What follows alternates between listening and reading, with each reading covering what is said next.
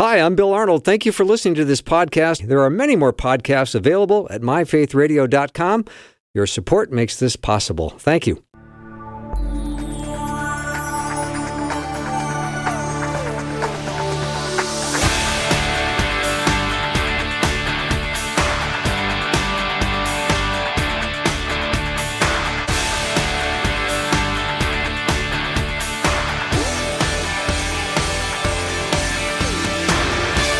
And a warm welcome to the afternoon show. I'm Bill Arnold, and I'm doing my very best today because how am I doing, guys? Am I doing okay? My response time a little bit slow? Oh, the answers you're giving are just astounding. They are. Thank you. I just have a raging headache all day. Not that you guys care. Well, yeah, because as you can see, my head got liquid nitrogen poured on it. You seen that, Jeff? Oh, I see it. Oh, yeah.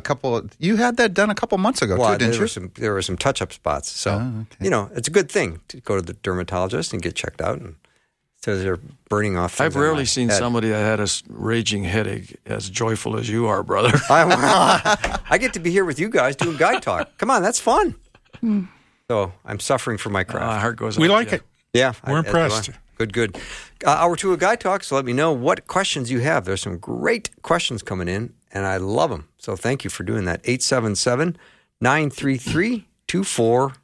Again, 877-933-2484. Can a Christian still struggle with submitting completely to God?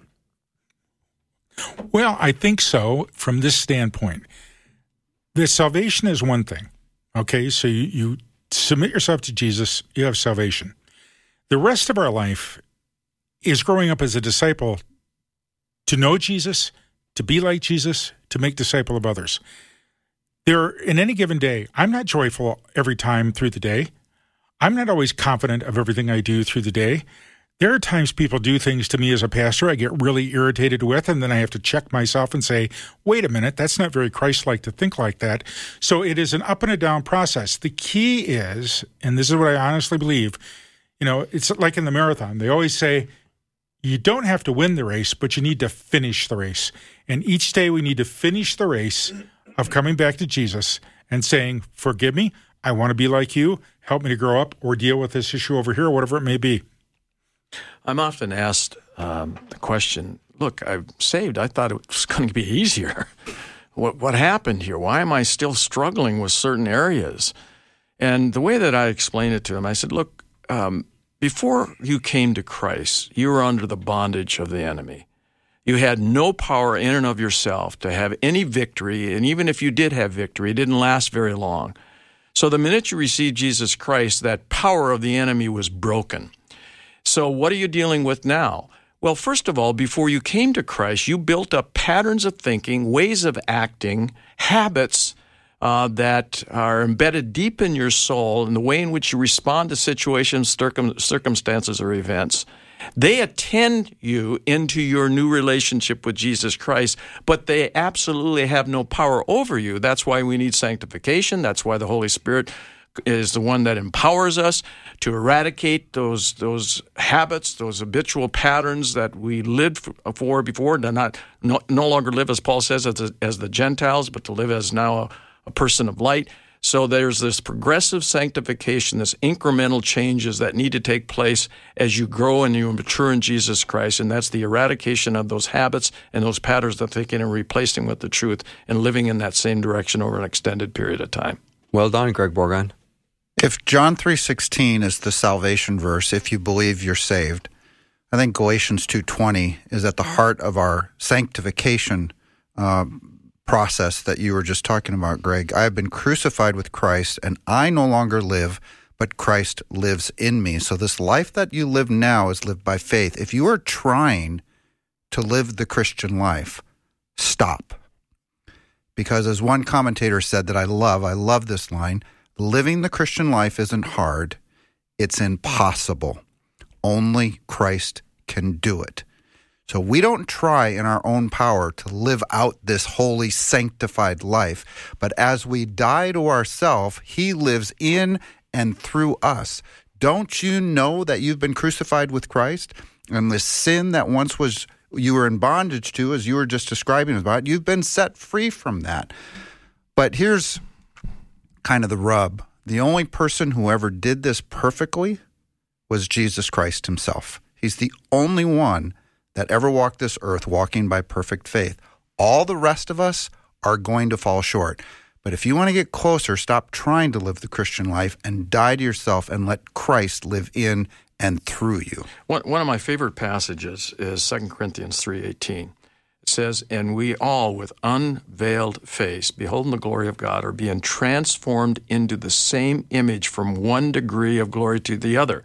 Now, what he's referring to is, of course, Moses had to wear a veil on his face because he didn't want anyone to see that the radiance of God was dissipating from his countenance, and he wore a veiled face. But now that we are born of God and the Spirit of God lives in us, that glory is within us. So with unveiled face, beholding the glory of God, are being transformed in the same image from one degree to another, which means incremental change. It means progressive change. That's what sanctification is all about. But it's not of your own doing, for this comes from the Lord, the passage says, who is the Spirit. Well, it's interesting, too. I love John 17:3. Now this is eternal life. They know you, the one true God, and Jesus Christ whom you have sent. The word know is the Greek word, as you know, gnosko. It's the same word used for a husband and wife when they go on a honeymoon. Now, we're not talking about sexuality here, but it is that intimacy of knowing. And if you think about it, isn't that our goal in life? The intimacy of our life is to become less like ourselves and to know Jesus more and more so we become more like him in this life. But we have our ups and downs. We have our good days. We have our bad days. That's why, again, and being a pastor for all these years, I look at the church and I say, how have we missed the point? Because most churches are built around good sermons, great music, that kind of thing, nice buildings, youth programs, when we are to be a body of people that are encouraging, loving, challenging, talking to one another about the deepest needs of our life and saying, Jeff, you can do it. Yeah, you messed up, Jeff, but Jesus is still there for you, because if we don't have that, the devil will be there saying, you've blown it this time, buddy. And teaching. I would add one more to your list. Obviously, I know you know this because, like Romans says, do not be conformed by the patterns of this world, but be transformed by the renewal of your mind. All those old patterns that you had before you were saved, there's still shadows of those, deep in your soul. And so how do we get rid of those patterns? We study the Word of God. The Word of God will transform us through the power of His Holy Spirit. Nice job, gentlemen. Here's my next question. I know at least a couple of times that Abraham had Sarah tell people that she was his sister rather than his wife because he was afraid they might kill him because she was so beautiful. I understand that she was and then his half-sister, but he didn't tell the complete truth that she was his wife also. Why didn't Abraham have enough faith in God that God would protect him rather than him feeling the need to lie? You mean there's stories in the Bible where people fell short of God's perfect plan for their lives and His ways? I know. I think this is simply a one more case where someone who follows God fell short of His standard and His way. We have this conception that if we reach a certain level of faith, that will be impervious to any wrongdoing, any wrong thinking. But we still are dealing with the flesh. So I think it's just a depiction of this is what he was struggling with at the time, whether he was emotionally drained, physically drained, or just fearful. He did something that was wrong, which gives us all hope. I mean, if Abraham, the person who was recognized for his faith, blew Who's it. in the Hall of Faith chapter, yeah, right? and blew it. There's hope for me. I'm with you. I agree. And I think the point that I think I missed for a long time, and I finally came to realize it, is that the Bible has a huge contrast in it. We love Abraham, Isaac, and Jacob, King David, Isaiah, Jeremiah, Peter, all of, the New Testament. But they're not the point of the Bible. They're not the heroes of the Bible. There's only one who was consistent all the way through, and his name is Jesus. And so the hero of the Bible is Jesus. It's not Abraham. I mean, praise God for Abraham. I hope I can sit down and have dinner with him one day. And I admire him for what... Probably lunch. Probably. I admire him for what he did. But he's not my Savior. And I think the problem is sometimes we read the Bible about these people and we don't realize that the Lord is telling us the truth about people. No matter how faithful you are, you will still fall short. And everybody, all through the Old Testament and New, needs a Savior. And that Savior is Jesus. There's that picture where Jesus is talking to the Pharisee, and they say, "Our father is Moses," and he goes, "No, you're missing it. If Moses was really your father, then you'd believe me because he testified about me." It's not that people need to be adverse to observing how somebody has lived their life, and they live their life with honor, authenticity, and integrity. That's something to value. I mean, in Hebrews 13:7, it's a powerful passage, 13:7 and 8 says, "Remember your leaders, those who spoke the word of God. Now consider the outcome of their way of life and imitate their faith." So there's value in being able to identify people who are walking with the Lord and who end up finishing well. And there's one quality that's true of every one of these leaders who finishes well, and it's found in the following verse, which almost seems like it got just dropped in there. It says, "Jesus Christ is the same yesterday and today and forever."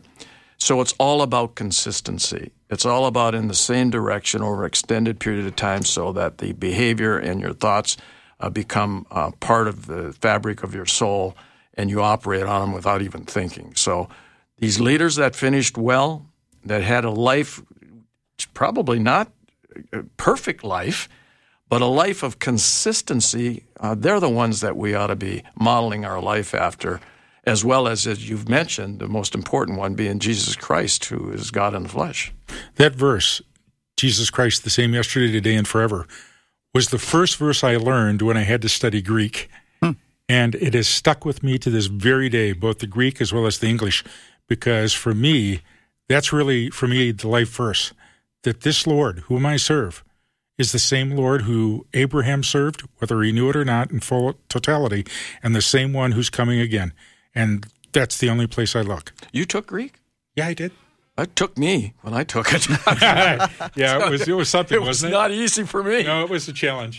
All right, we'll take a break. When we come back, lots more Guy Talk. Let me know what you'd like me to ask on your behalf. 877-933-2484. Any question? 877-933-2484. I was going to read from...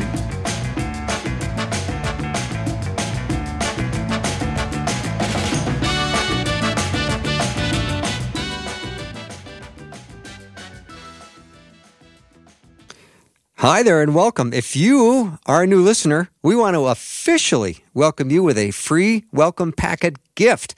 Request yours today at myfaithradio.com.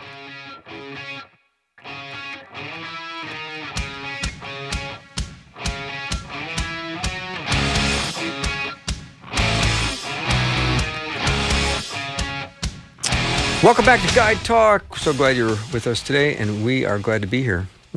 Jeff Verdoorn, Greg Borgon, Tom Parrish. As I look around the table, those are the faces looking back at me.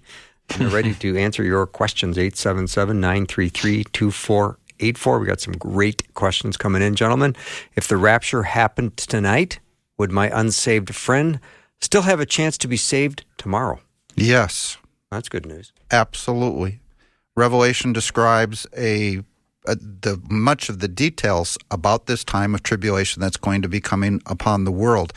But in Revelation chapter 7, it says that there was a great multitude of people that came out of this great tribulation from every tribe, tongue, people, and nation. So we know from God's word, from the book of Revelation, that many will be saved during that time, and we will see them up in heaven. So God is a God of second chances, third chances, fourth chances, eighth chances. He wishes none to perish. And that's one of the great purposes of the tribulation. One, it's the completion of God's judgment on Israel. It's called the time of Jacob's trouble. It's Daniel's 70th week of judgment that God has proclaimed on Israel. So it's the completion of that. He's also pouring his wrath out on the world, but he also wants people to be saved. There's an old adage, there's no atheists in the foxhole, right? And during a time of tribulation, people tend to turn to God. My wife and I were on the deck this morning just chatting after I read the news and was upset with what I was reading, and I said, you know what we prove over and over again, honey? Man is incapable of managing himself. Why is it that we always have to learn the hard way? Why is it that God has to be more and more dramatic to get our attention? What is there about our human constitution that makes us so oblivious to the obvious, and we need to be hit over the head? Well, exactly. And I don't think we do.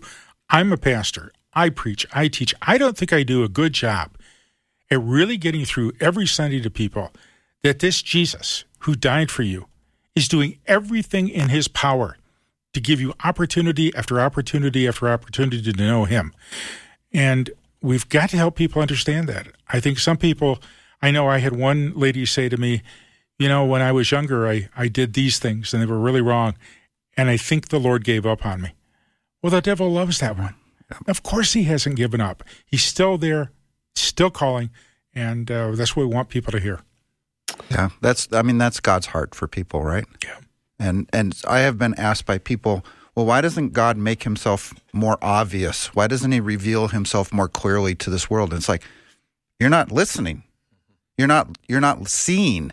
I mean, look at creation. Romans 1 says that all creation declares his glory. Yeah. He says he puts eternity in the hearts of man. He says he writes the requirements of his law on mankind's heart. He sent his son into the world, God in the flesh, and he died and rose again. That truth has been proclaimed for 2,000 years. Has he made himself known to us? Yes, he has made himself, and he's given us his word. And by the way, he's raised up a body of believers who are supposed to be ministers of reconciliation, preaching this gospel to the whole world. You know, what I've shared repeatedly with men under my ministry, I said, look, guys, the enemy will always remind you of the failures of your past. Of course. God wants to bring you to the victory of your future. And the struggle is in the present, but God is God and Satan is not. So if you're being shamed about your past, God's not in the business of shaming. He's in the business of conviction. That's of the enemy. It often comes in a first-person thought in your own mind, trying to derail you, trying to marginalize you, to keep you on the back pew, not engaged at all. But the enemy will always remind you of the failures of your past. God wants to bring you to the victory of your future. Nicely done, Greg Borgon. Thank you for that comment. Next question, in 2 Samuel chapter 6, verse 14, when David danced, was it in front of the procession or at the back? And what was meant by before the Lord with all his might? Well, for the Baptists, it isn't dancing. It's simultaneous coordinated. I couldn't resist, Bill. Yeah. Sorry. Yeah, most Lutherans I know can't even raise their hands, so they're in trouble. That's an interesting question. I'd want to ask a follow-up question. Why would you draw the distinction? Was he in the back or was he in the front? I don't know. Because was he thinking about shepherds in New Testament times and how they led? I'd have to get some more information to be able to answer that question. Mm-hmm. Well, let's just maybe address the part where he danced before the Lord with all his might. And that's an interesting phrase. That's in the New King James Version. Mm-hmm. And his wife was unhappy about it. Oh, very unhappy. I'm reading it right now. She despised him in her heart. Yeah. I mean, he was an emotional individual, David. I mean, you could imagine him doing something like that. Mm-hmm. Just dancing with utter joy. I've seen some people dance that way. I wouldn't want to dance that way, given what I saw, but people can be overcome by joy and exhilaration, and it's just an outpouring through your physical limbs. And so I can picture that. Yeah. I've seen some dancing at wedding receptions, and trust me, nobody wants to see that. So we have, at my church, there's a couple folks in the front, and I go to a larger church, and sometimes there'll be people up there, especially during the worship time, dancing out of their seat, kind of in the aisles. And you can imagine what all of us Midwesterners think about that, right? And I think of this passage about David dancing with all of his might. And so the comments that I might have in my own brain when that happens, or when I see somebody, because I don't dance in the aisles during worship at my church. I don't know if you guys do. Yet. But I think of that passage and any kind of thought I might have about, my thoughts on whether or not that's appropriate or not melt away because I think of David dancing with all of his might. I'm all for the dancing, the joy, the clapping. Offer a clap offering to the Lord. What we have to all be careful with is that in those settings, because I've worked with a lot of Pentecostal churches, and there are a lot of Pentecostal Lutherans out there that are charismatic. When it becomes the normal, I think we're missing the point. I think Greg hit the nail on the head. When the Lord gets you enthused inside, then we should welcome that and not put it down. But to give the impression that, hey, why aren't you dancing at this moment to everybody that's there? That's a good point. Is a mistake to make. We shouldn't do that. Let people express it within certain structures, because Paul talked about order in the worship service. Mm-hmm. There's a place for that, but it's to honor the Lord, not just simply for people to express themselves. And for the record, I don't do any dancing that involves my body moving. Do you tap your foot? And we're all grateful for that. You always tap your foot during some of that worship tap my music. foot. You mean square dancing's out too? Yeah. All right. Oh, boy. Gentlemen, here's the next question. Why did Mordecai refuse to bow down to Haman? Another one of those why questions. I think he had some idol that Mordecai didn't want to bow down to. Is that it? I think that was it.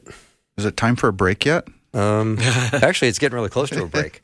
So maybe we can do some digging. Maybe we can read that passage. Let's and come do back. a little bit here. Yeah. Cool. So we'll do that. We're gonna. We still want your questions. There's lots of time left in Guy Talk this half hour. So 877-933-2484 is the number. 877-933-2484. So because the month of June is the month of forgiveness, and we've got June 28th coming up, and that's going to be a big day across the network. We're going to be talking about forgiveness, and every conversation will be focused on what the Bible says about forgiving others. And I can pretty much guarantee you're going to be encouraged, and you're going to find a way to try to find peace in your life if you're not forgiving somebody and you know you need to forgive somebody. And you probably have that person pop into your mind right now as I even talk about it, that you know the person that's come to mind, that you need to ask forgiveness. So anyway, you can learn more about the Day of Forgiveness at myfaithradio.com. We've got some great resources. You can learn what the Bible says about forgiveness and why forgiving yourself or people that you have hurt is so important, and the practical steps you can take. And we do have some pretty helpful resources. We've got some podcasts and some articles, even some videos to help you find healing and peace. And you can do that at myfaithradio.com. We'll come back after the break. We're going to continue with Guy Talk. There's some great questions coming in. I think we've got one that's stumped the panel so far, which means I'm getting ice cream tonight. So we'll be right back. 877-933-2484.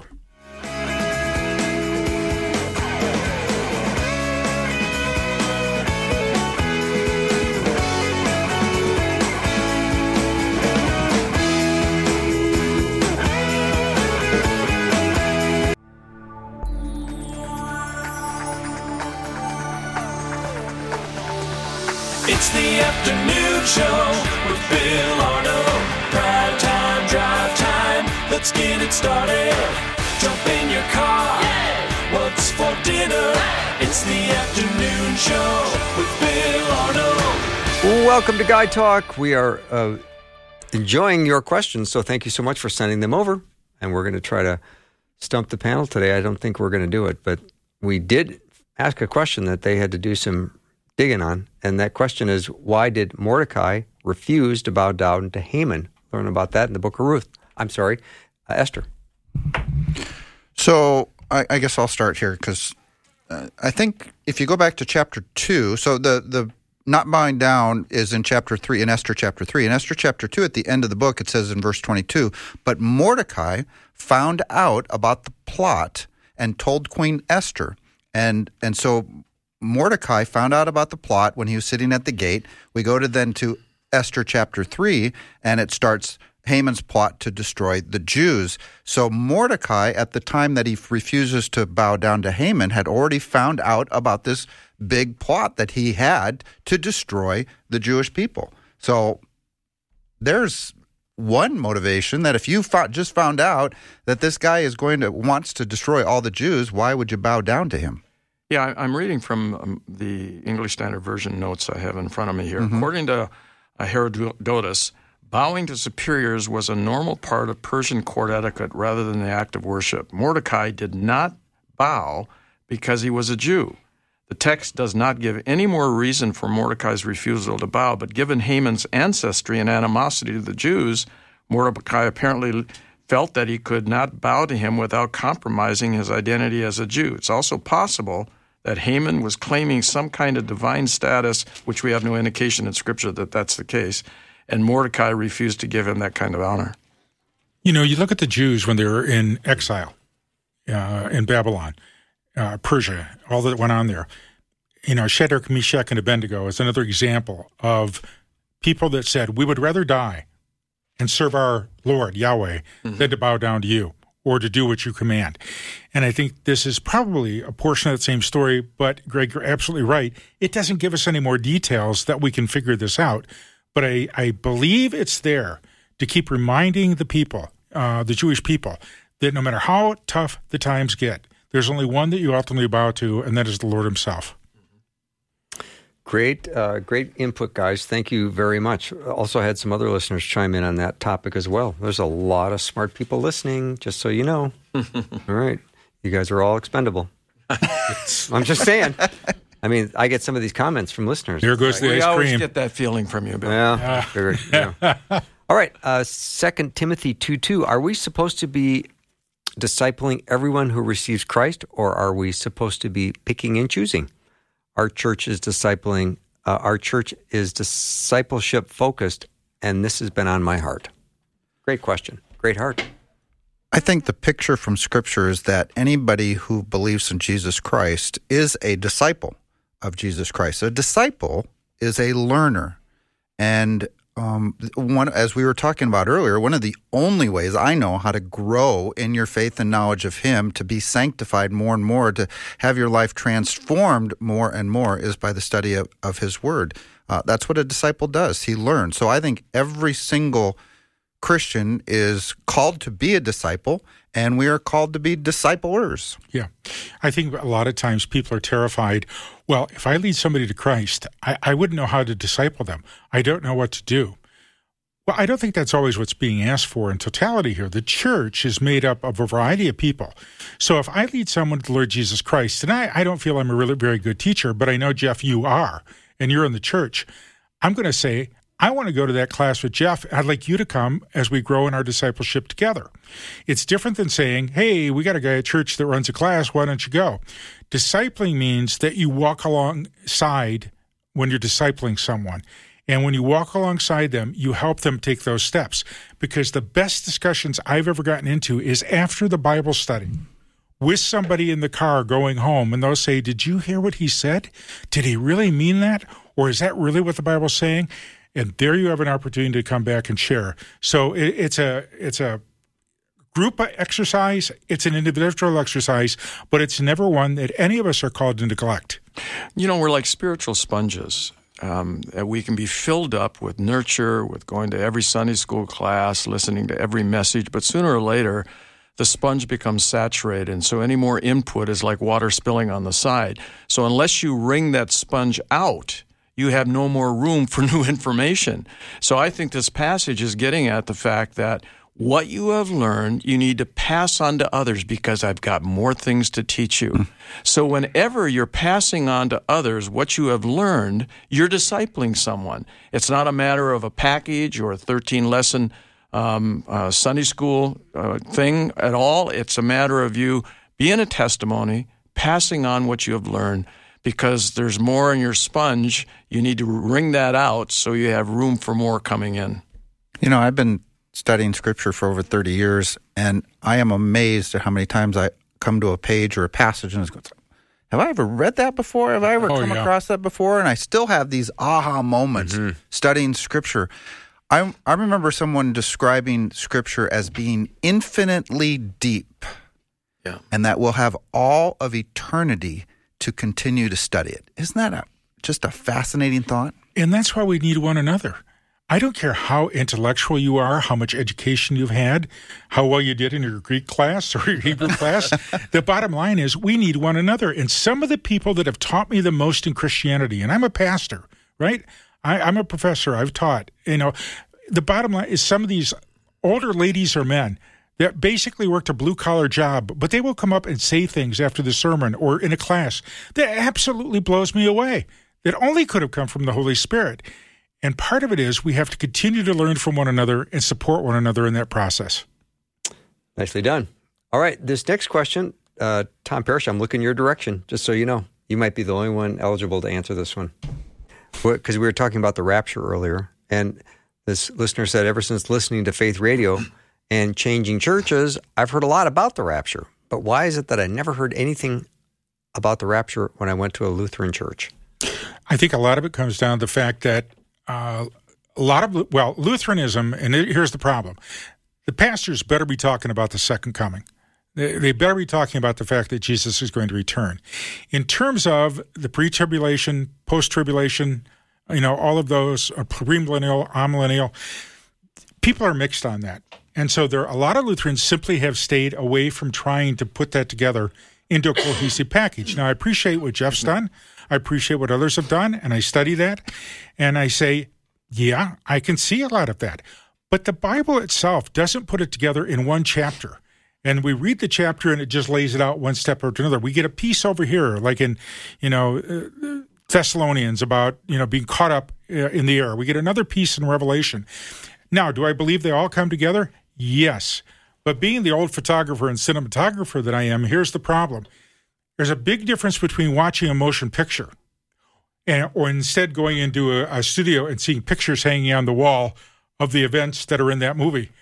The events show you what happened, and you can admire that, but how does that event always connect with that event and that event?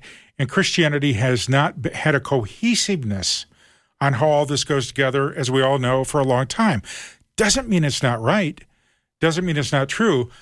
But the one thing I would do, if you're in a Lutheran church and you're not hearing that Jesus is coming again, that ultimately you're going to have to give an account and that he is the Lord and Savior of all, if that isn't happening, get out of that Lutheran church or go to another church, because Lutherans should be teaching that.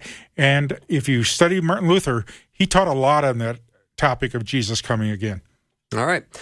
Next question, spiritual warfare. Let's talk about that. What's the best way to fight? Is it mainly knowing the word and rebuking the lies with truth, or can you recommend a resource? Well, one resource is Ephesians chapter 5, where Paul says, stand firm then with the armor of God, the helmet of salvation, the breastplate of righteousness, the shield of faith, which will extinguish all of those flaming darts from the enemy, the sword of the Spirit, which is the word of God. He says, stand firm then, so that when that day of evil comes, you will be able to take your stand. Not if that day comes, but when that day comes, you will stand. And it's God who makes you stand firm. It's his armor. It's his salvation. It's his righteousness, the breastplate of righteousness. It's his word. Remember, he has fully dressed you and armed you as a believer in Christ. But obviously, the more you know of his word, a wise man builds his house upon a rock. And when that storm comes, even though the winds blow and the wave comes, the man who's built his house on the rock will stand strong. Two comments. We're talking about Ephesians chapter 6, beginning with verse 10, and I find in that passage all the way to did I say 5, by the way? You did say 5. I'm sorry, Ephesians 6, thank you. Anyway, it talks about standing firm more than once. And so when all is said and done, stand. When you feel the least capable, stand. So when you take a look at the armor of God, you're taking a look at several pieces of the armor, only one of which is an offensive weapon. All the others are for defense. The only offensive weapon is the sword, which is a metaphor for the Word of God. Mm-hmm. That's why the enemy wants to keep you away from the Word of God. He doesn't want you to master the Word of God. He doesn't want you to memorize it, to meditate on it, or to study it, because you will become his formidable foe when you do. So that's the last thing he wants in your hands is an offensive weapon because he wants to remain on the offense so you stay on the defense. You know, Greg, I've got a journal, and the title of the journal is Smart Things to Say. And on page 41, that's almost word for word what's in my journal, what you just said. Yeah, I could have said that as well. Well, I'm sure you would have if really you had good. the opportunity. I know, but I'm letting you talk instead. Yeah, I really appreciate But that. that was really good. I've had to do a lot with this whole area of spiritual warfare and the demonic. And the Twin Cities is not an easy place to do this in. There's a lot going on here. I think for most Christians, and I'm in total agreement with you guys, all the answers are in the Word of God.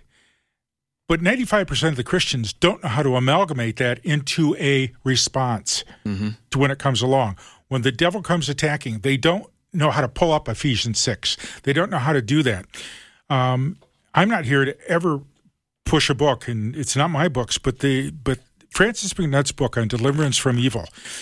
He's now with the Lord, but he did a marvelous job, he and his wife, of putting that together in a way that has enabled me. I do seminars on this. Matter of fact, a week from tomorrow on Saturday at our church, we have a big seminar on apologetics and reaching out to Muslims.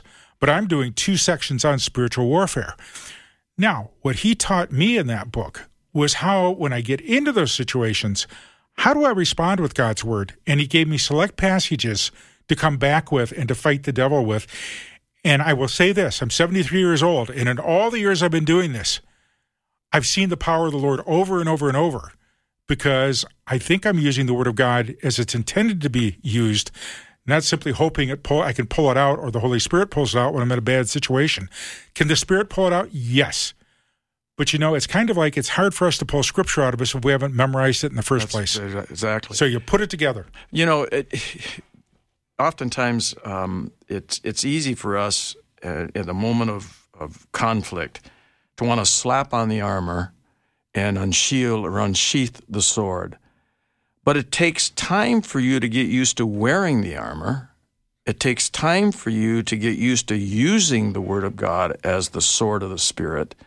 And so that means there has to be preliminary training that goes on. And we were kind of alluding that too when you pass on to others what you have learned about discipleship, about being adamant about being a student of God's Word so that you're prepared for the battle when it comes.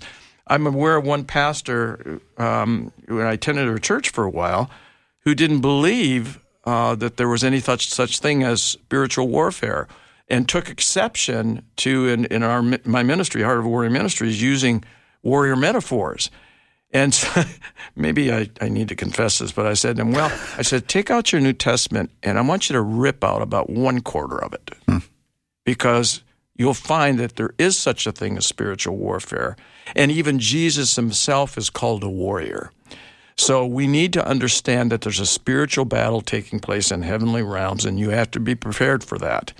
And you have to not only be able to wear the defensive elements of the armor, you need to learn how to wield the sword of the Spirit. So just a couple weeks ago, I taught on spiritual warfare. I brought a 2-edged broadsword that's about 4 feet long to class, and I asked somebody to stand up and hold it. And I said, would you be able to fight and defend yourself on any situation with that sword? Well, they could barely hold it.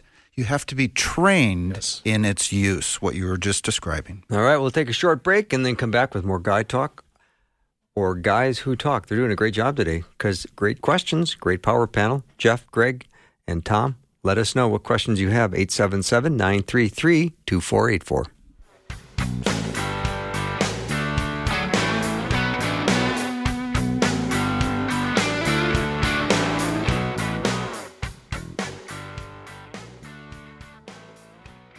Faith Radio and Afternoons with Bill podcasts are available because of listener support. If you are a supporter, thank you so much. Becoming a supporter today by visiting myfaithradio.com.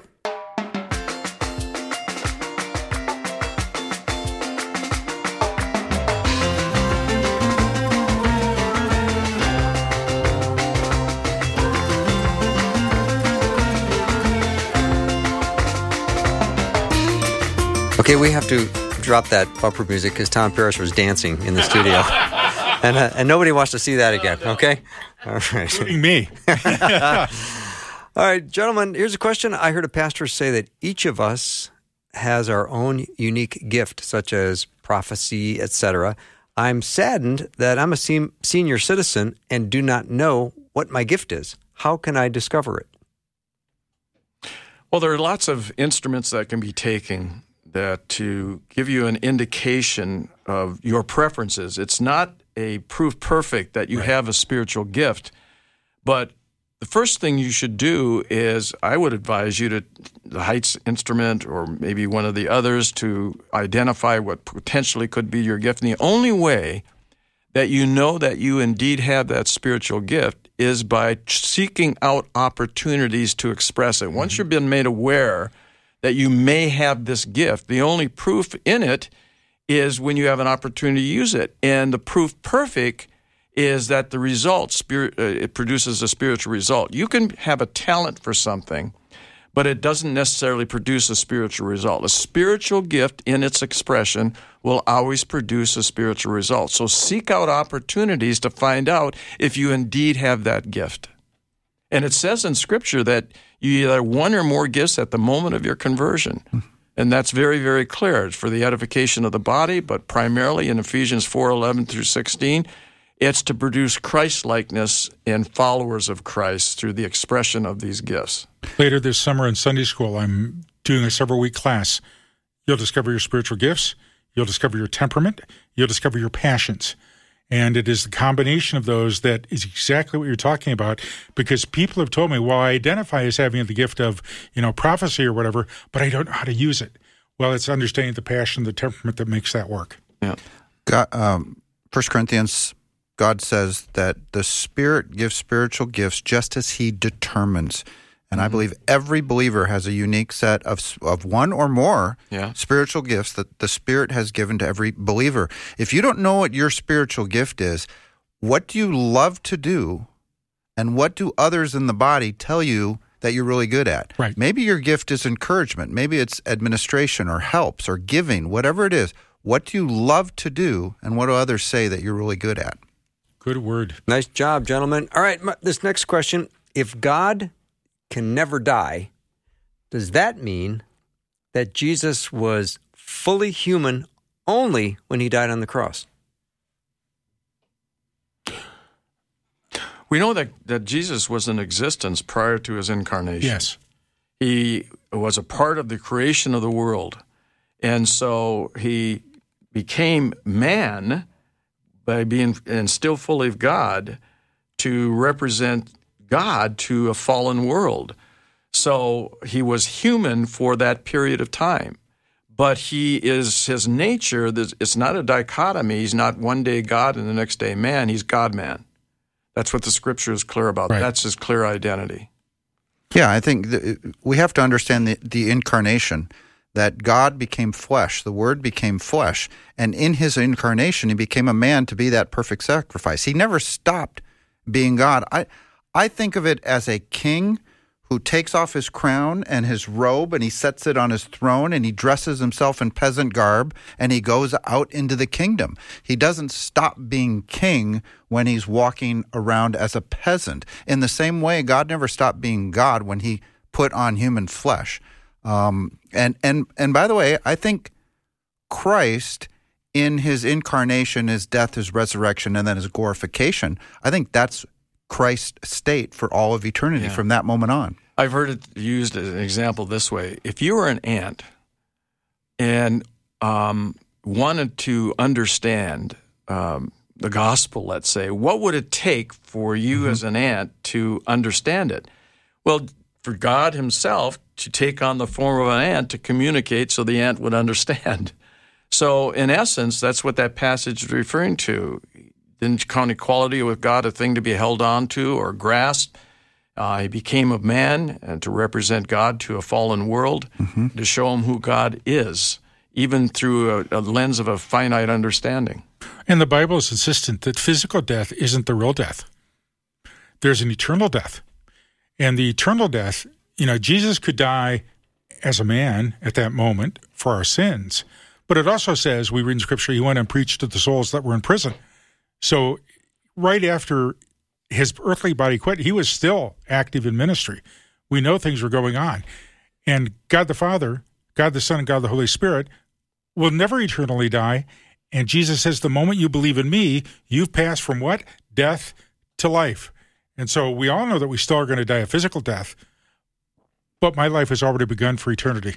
And that he became a man and died a death that men die, and then conquered death. It's like he went to death and he punched death in the face, and he says, you are not going to have any more power over those who believe in me, because I've conquered it once for all. So now, as believers, we no longer fear death.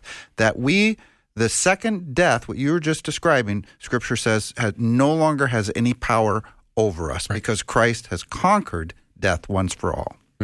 Only God can take a life, and only God can give a life. Right. Thank you for that. All right, the Bible says, ask and you shall receive. I asked Jesus to save my brother, but he did not. Then why did he say, ask and you shall receive? It's a tough one for a lot of people, because a lot of times we ask and we don't see the answer to prayer. We pray for a child who's sick and the child still dies. I think that in this context where Jesus is telling us that, we have to look deeper and understand that we're talking about eternal values, not just temporal values. Because if it was just temporal, then I would say we've got a real argument, why didn't he answer that? But if you look at the eternal values and what Jesus is ultimately interested in, because this life is so short, I mean, we're like a cloud that appears and then gone. It goes much, much deeper than that. And so focusing on the eternal, even for the brother, is still something I would, up until the moment that brother died, I would still be asking Jesus to reach his heart. One of the toughest unanswered prayers is that of a prayer for the salvation of someone that you love, because you know that that prayer is consistent with God's will, because he doesn't want them to be lost either. But we have this little thing, it's called free will. Yes. And that person needs to believe to be saved. God doesn't even force his will that they be saved upon that person. They must choose. So Thessalonians says that people perish because they refuse to love the truth and thus be saved. So in the end, every single person's salvation requires their faith. God is knocking on the heart of their door, the door of their heart, but they must open that door to let him in to their life. That's a picture of salvation. Yep. So we just have about a minute left, but when you see some of the things going on in the world and the hostility towards the gospel, do you ever look and think, do you not fear God? Well, people generally don't fear God until they're dying. And I mean that sincerely. But you're going to stand in front of a holy God. I've seen the toughest people in the world that would say, I don't believe in God on this until they're on their deathbed. And then suddenly the story changes. But I think a lot of people don't fear the Lord. Willful sin is always built on a foundation of arrogance. And so when you become arrogant about how you live, when you've convinced yourself that God doesn't exist, and you live life in accordance with your plans, it's kind of like what Solomon was talking about in the book of Ecclesiastes, where they use the phrase 29 times under the sun. What that simply means, when you live your life on a horizontal plane devoid of any vertical relationship with your Heavenly Father, everything you turn your hand to do will turn out to be meaningless. But that still doesn't mean you'll turn to God, because of the insidiousness of our individuality and our willfulness and our arrogance. Hebrews 10 says that if we deliberately keep on sinning, it's basically if you reject the salvation that God has offered, all that is left is a fearful expectation of judgment and raging fire that will consume the enemies of God. Yes, the fear of God should motivate the world to believe in him, but oftentimes, unfortunately, it doesn't. Yep. Nicely done, gentlemen. Thank you very much for being an awesome panel. Been our pleasure. You guys did Thank you, Bill, for being an awesome host, exceptionally by the way. well. Thanks for saying that, Jeff. Jeff Verdorn, Dr. Greg Borgon, and Pastor Tom Parrish have been my power panel today. And if you missed any of this lively discussion with dancing in studio and one special sound effect that I've never played before and I'll probably never play again, it's all here today. So you can go to the podcast at myfaithradio.com and check it out. I have so enjoyed spending time with you today. Thank you so much. Have a great night, and I'll see you tomorrow.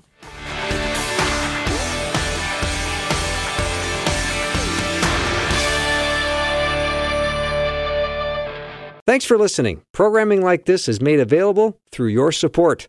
Information available at myfaithradio.com.